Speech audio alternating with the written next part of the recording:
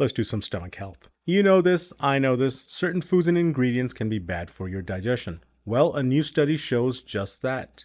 Fried foods, citrus fruits, fructose, and peppermint. These are some of the more common types of foods that can cause indigestion. These foods can increase the amount of acid in your stomach, and some of these foods can actually loosen your esophageal sphincter.